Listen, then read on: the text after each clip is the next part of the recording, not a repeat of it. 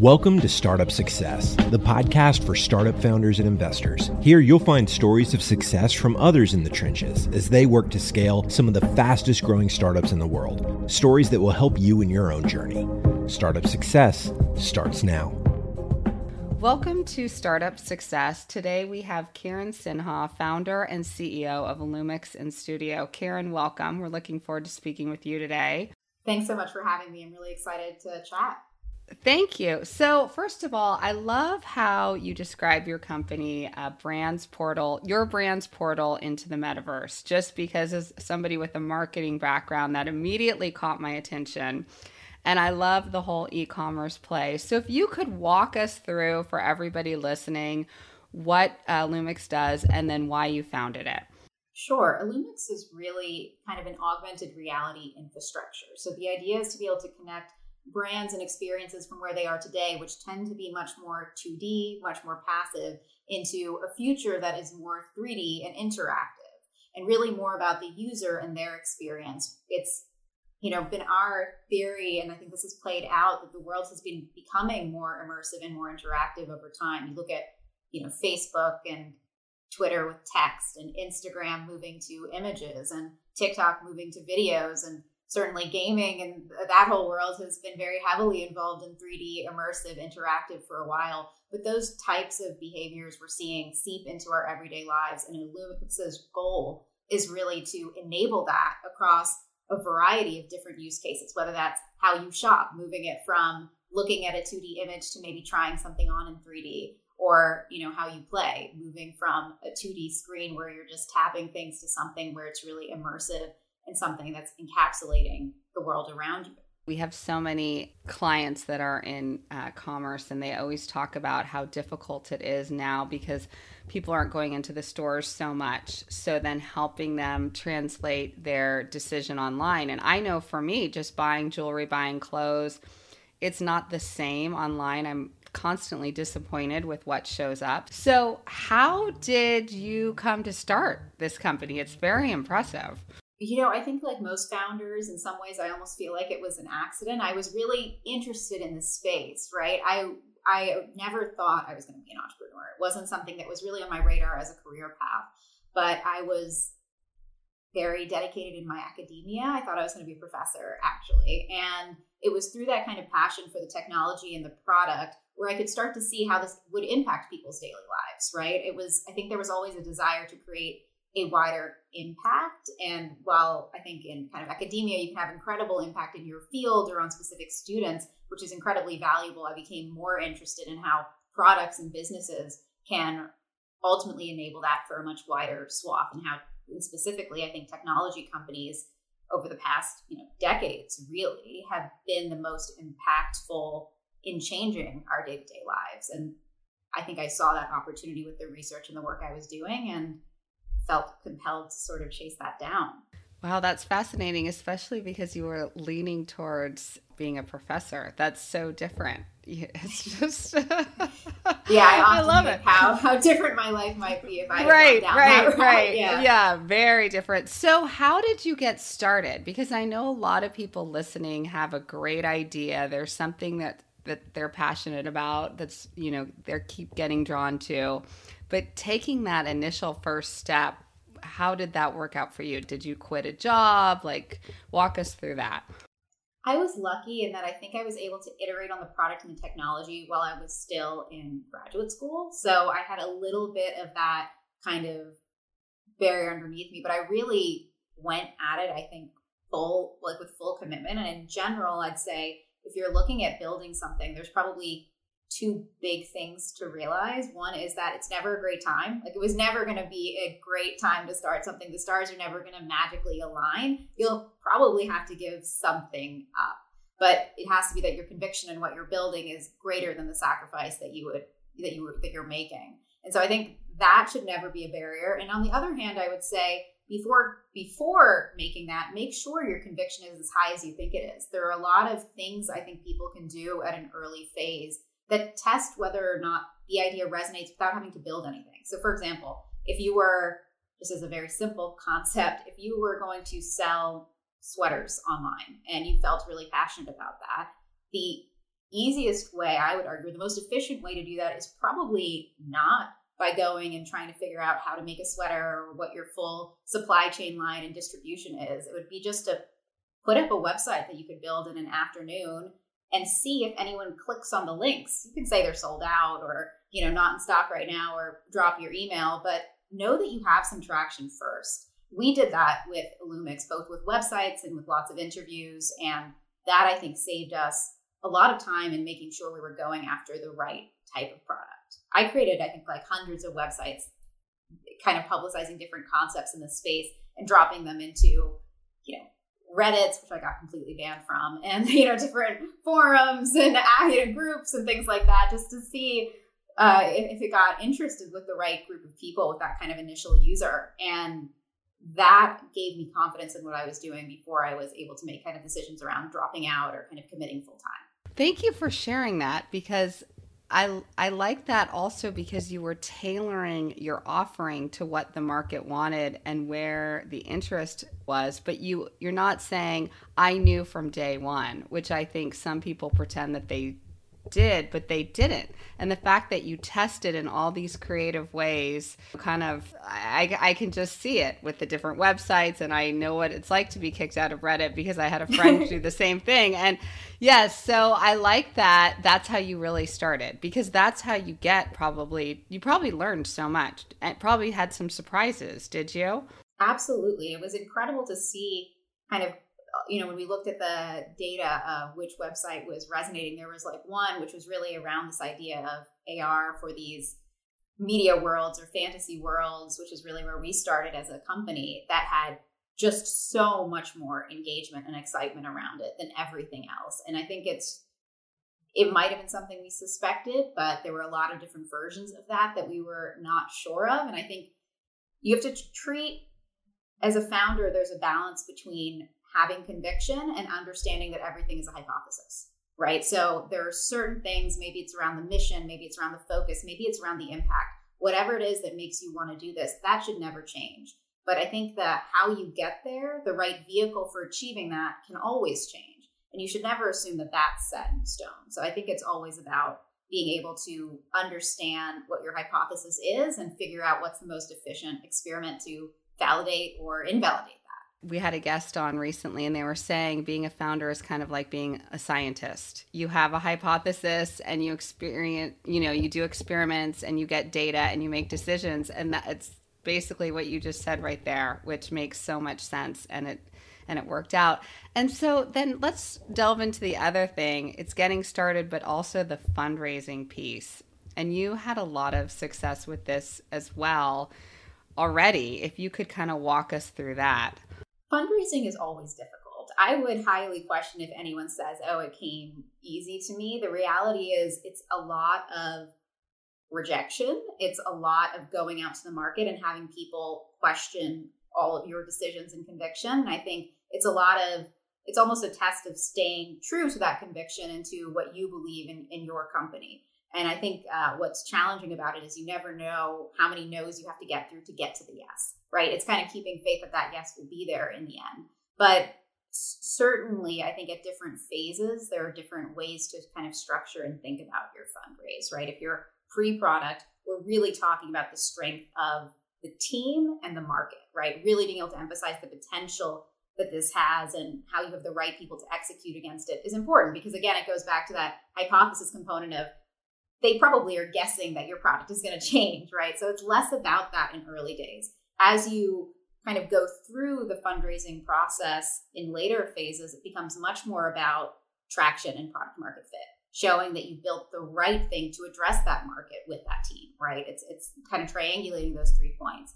And then finally, as you kind of get into growth, it really becomes about showing that you have a repeatable vehicle to be able to continue to scale that business or scale that product, whatever it is. And so I think a lot of times you can kind of end up with very generic decks that don't get into what needs to be focused on. But I would say for anyone who is fundraising, really understanding what phase you are in, what it is that you have already achieved, and what it is you need to prove to get to the next phase is probably, like, if you can nail those 3 things, I think you can be successful in any fundraise.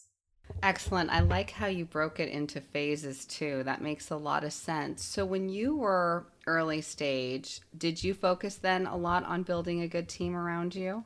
Yes, I think it's the single most important thing a founder can do. One, because that's, the people build the product, right? It's the people that are going to determine if your product is successful or not. And two, those choices I think have impact, right? We certainly found that those early hires, they bring in people who they've worked with if they think highly of the company and they think things are going well. So if you start with A players, they're going to bring in A players. If you start with D-level players, they probably don't even know many A players to bring in later. And so you're actually really stabbing yourself in the foot. And I'd say the other piece there, that's on the actual execution. Being an operator and creating a great product or a great company, I think always comes from having a superstar team and being able to, create the right environment and culture for that team to thrive. But from a fundraising perspective, to tie into the last point, a big part of why people care so much about the team, partially because they know it's an indicator for future success, but also because it tells them whether you as a founder are capable of selling your vision. If you can't bring in the best people, then how are you going to bring in great clients? How are you going to continue to grow? What does a big part of your job as a CEO or founder is selling? You're selling to VCs, you're selling to your team, you're selling to whoever your customer is. Storytelling really has to be a part of what you do. And if you are not able to convince other people to join your vision, then that's not a great indication for whether you're going to make it or that company is going to make it. But if you're small and you have basically nothing but an idea and you're able to bring in great people who want to follow you, that's a pretty good indication that you're going to make something work. It's an excellent indication. And I've heard a lot about team on this show, but when you put it that way, it makes perfect sense. I mean, that's the first group that you're selling to. You're right. So then you're scaling. The market has been one way. The market is changing. How are you reacting to things now? Because we're asking founders right now. It's just such a weird time out there because no one really knows what exactly is going on. It's certainly a murky market condition, and it's distinctly different than when we started the company. I would be shocked if there's any founder that's not worried or thinking about their strategy or reevaluating the way they're approaching their operations. I think that when it comes to fundraising and thinking about the market, there's a few pieces here. Part of this also depends on phase. If you're a later phase company, you might be getting rocked a little bit harder than an earlier phase company, but I think everyone's feeling it to some level. It goes down to what the focus is. I think in kind of incredible bull markets where everyone is growing and everything is great, really the mantra is growth. And you see this with companies like Uber or WeWork, or there's a ton of these where it's kind of growth at all costs, split scaling of how can you take that capital and invest in owning as much of a market as possible quickly. And that's really what your fundraise is often about, is your growth. As we move into different market conditions, people look for, you still have to grow, just to be clear, but I think they start to look at different metrics as well. What are your unit economics? How can you reach profitability? Those things become important. So it becomes almost growth efficiency. Can you grow, but can you do so in a way that might actually be cash flow positive one day? Things that I think we've seen a lot of these mega tech companies that are hugely successful and have touched a lot of our lives, maybe never having achieved, or just, years after being public starting to achieve. And so I think that the tolerance for that decreases as market conditions deteriorate. So I think that one of the things that becomes more highlighted in a fundraising cycle today would be those unit economics, or would be that path to profitability.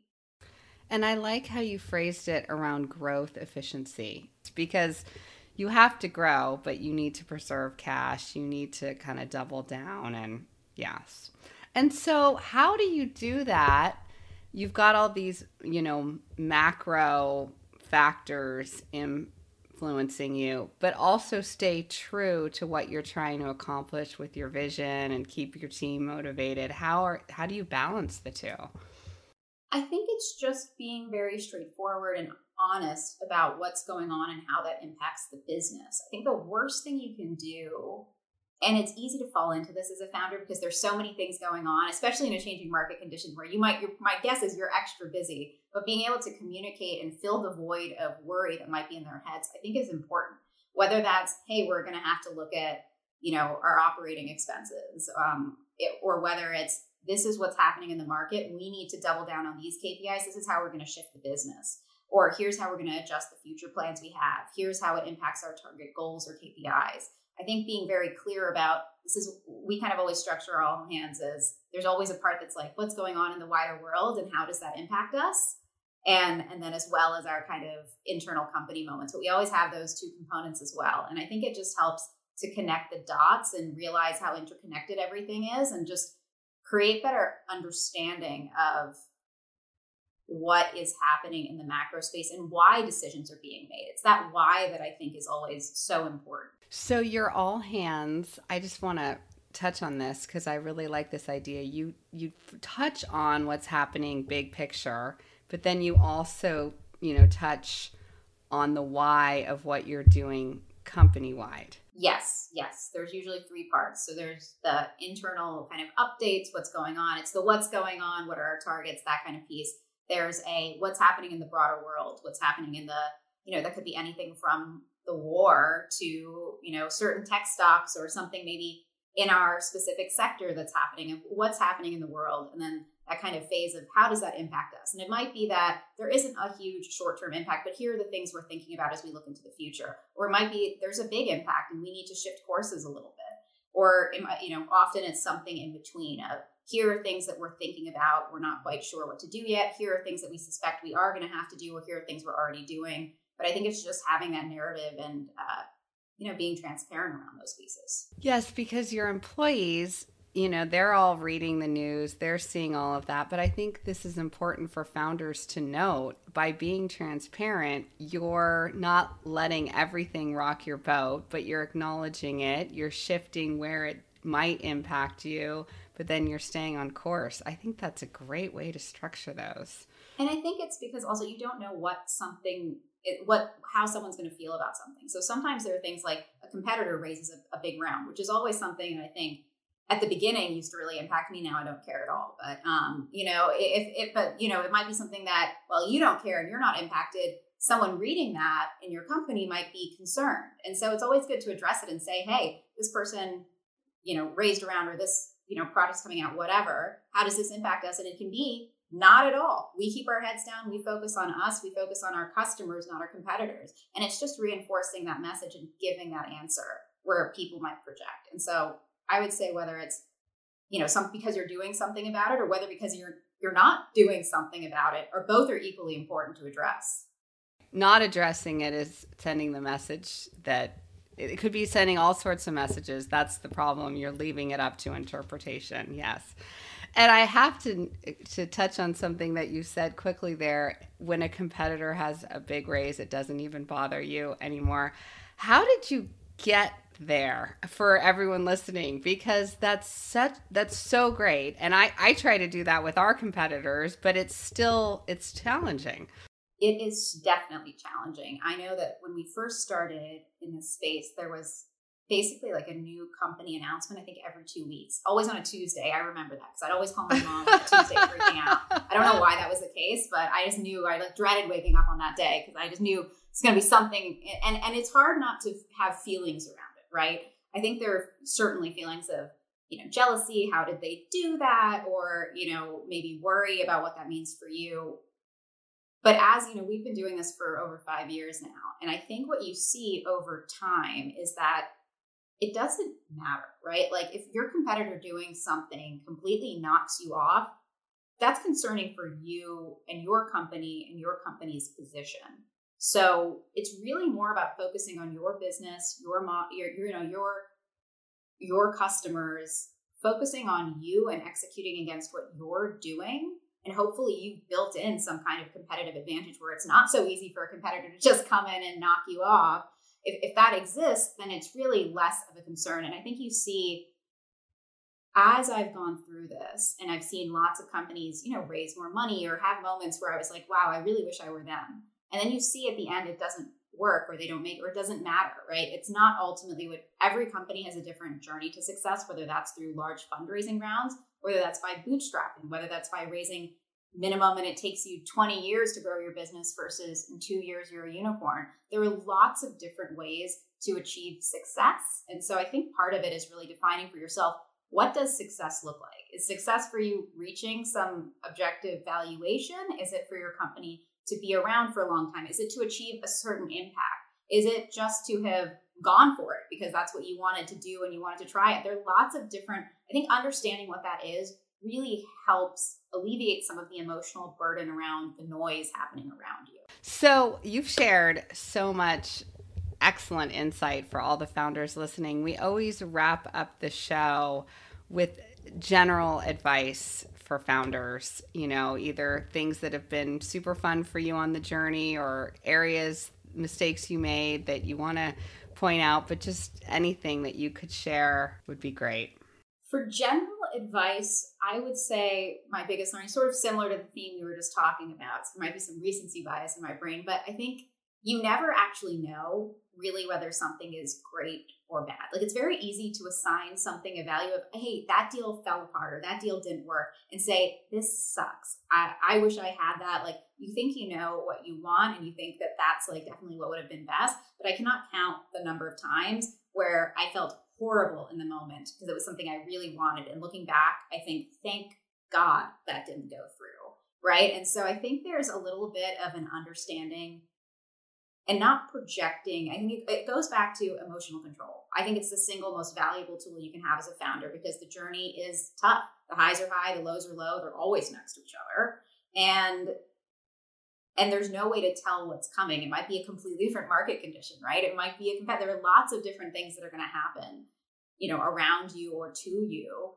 And being able to keep a level head, be able to keep a focus, be able to continue to navigate that is the most important piece. And so I think my biggest learning and one of the things I struggled the most with was, I think, really being able to look at each event and not feel too strongly about it any which way, right? Not to say we don't celebrate wins and it's not exciting, but I think a lot of times early on, there's more no's than yeses, and there's more bad news than good news. And understanding that sometimes that bad news is not always a bad thing, and it's more of a direction, it's helping you shape the direction you need to go in. And that's actually an interesting signal. If something isn't working, that's something that you should, that actually you should treat as data and learning, not as disappointment. Taking the emotion out, emotional control, and then how you said taking, something negative as a learning and making a change because of it. That's great. Just general professional advice for everybody listening. I know that's something I could work on. So thank you. Thank you. Okay. So those who want to learn more about Illumix, where do we go? Because I have to encourage listeners, check out the website. I was pretty caught up in it. It's really neat what you're doing.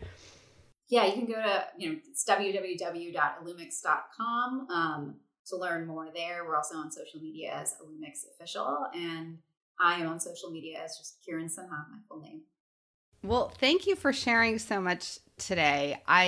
So many people listening, it's this kind of conversation. We get feedback on the show that really helps, right? Because metrics and how to put together a pitch deck is one, so tactical, but this is the whole big picture of what founders are going through. And this kind of insight I know makes a big impact. So we appreciate your time today. Thank you so much for having me. It's been a lot of fun chatting. You've been listening to Startup Success. To make sure you don't miss out on future episodes, subscribe to the show in your favorite podcast player. Like what you hear? Tap the number of stars you think the show deserves in Apple Podcasts. For more tools and resources for your own startup success, check out BirkelandAssociates.com. Thank you so much for listening. Until next time.